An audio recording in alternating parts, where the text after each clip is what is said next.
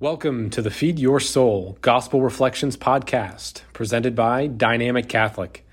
Over the next several minutes, you will receive inspiration and encouragement we hope will meet you where you are and lead you to where God is calling you to be.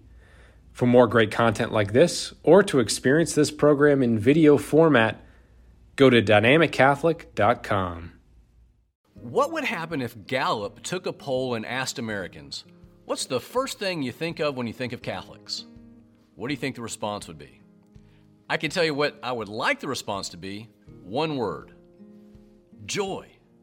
Wouldn't it be great if the first thing that popped into people's minds in the United States when they thought of you and me was, those are some seriously joyful people. I don't know if I like them or agree with them, but you can't deny those people have got some joy. Joy. It's so important to Advent, it even has its own color, the rose-colored candle for joy.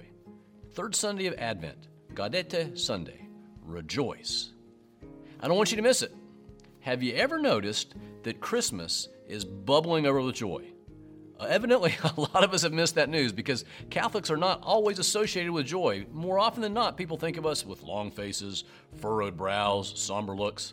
But everywhere you turn, Christmas is bubbling over with joy from the very start. Zechariah, fulfilling his task as a priest in Luke 1 in the temple, an angel appears, says, you and Elizabeth are going to have a son, and you're going to name him John. He will be a joy and delight to you, and many will rejoice because of his birth. Elizabeth, in Luke 1, receives a visit from her cousin Mary, who has conceived Jesus. And when Mary arrives, the baby leaps in Elizabeth's womb for joy. Luke 2, angels have the wonderful task of sharing the good news of Jesus' birth. God arrives with the shepherds and says, I bring you good news of a great joy for all people. And then best of all, in Matthew 2 with the wise men, they arrive on the scene, they discover Jesus, and when they see the star, they rejoice with exceeding great joy. It's a lot of joy. Joy is everywhere. Christmas is dripping with it.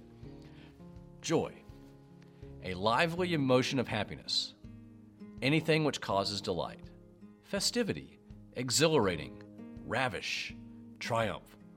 Says it all. Joy is overwhelming, and Christmas joy reigns supreme. So today is Gaudete Sunday, a simple reminder that Christmas, Jesus Christ, are all about joy. Jesus brings a great joy. Joy to the world, the Lord is come. Let earth receive her King. Let every heart prepare him room, and heaven and nature sing. Shout it from the rooftop. Whisper it to a friend. Joy sustains you in the highest moments, perhaps at the birth of a new son, or in your darkest moments of despair. We know the Lord, and nothing can change that or remove that. We have a joy that is inextinguishable. Joy is at the center of God's heart. Joy has its own Advent candle. Joy makes us different because we have a joy that the world really doesn't understand. Oswald Golter understood that. Oswald was a missionary to China many, many years ago, and on his way back to the United States for furlough during World War II, his sponsoring agency gave him a ticket to get home. He arrived in the port of India in Mumbai on his way, and he found that there were large groups of Jews being housed on boats there in the waters outside the city to protect their lives because Jews couldn't land anywhere. They weren't welcome. They weren't accepted anywhere at the time. So Oswald went to see them, and he walked on one of the boats, and he said, Merry Christmas! And they said, we're Jewish. He said, I know, but it's Christmas. Merry Christmas! What do you want for Christmas? They said, we're Jewish. He said, I know, but what would you like for Christmas? Merry Christmas! And they said, don't you understand? We are Jewish. He said, Merry Christmas! What do you want for Christmas? So finally, to get rid of this nuisance of a guy, they said, you know what would be great? Some German pastry. That'd be great.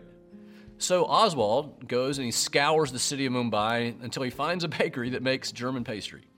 He sells his ticket to go home and uses the money to purchase pastry. He goes back to the boat and he generously shares it with them. Years later, he was speaking about that experience to a group that was supporting him, and a very prim and proper member of the congregation stood and said, why did you do that? They don't even believe in Jesus. And Oswald said, I know, but I do. Christmas isn't so much about changing the world, changing other people. Christmas is really about God changing you. It's about Jesus. There is no greater joy than Jesus. If you want to raise your joy a little, here's 2 simple ways to grow in joy this week. Number 1, make a list of your favorite things about God and spend a little time praying, giving thanks for those attributes and characteristics that you love about God and sense a deep joy in knowing Him. Secondly, look at the words to the hymn, Joy to the World. Recite them out loud. Sing them if you like. Share them with a friend or your family. Pray over those words and reflect on them all week long. Joy to the world. The Lord has come.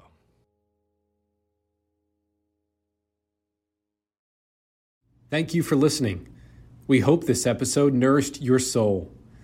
For more great content like this, or to experience this program in video format, go to dynamiccatholic.com.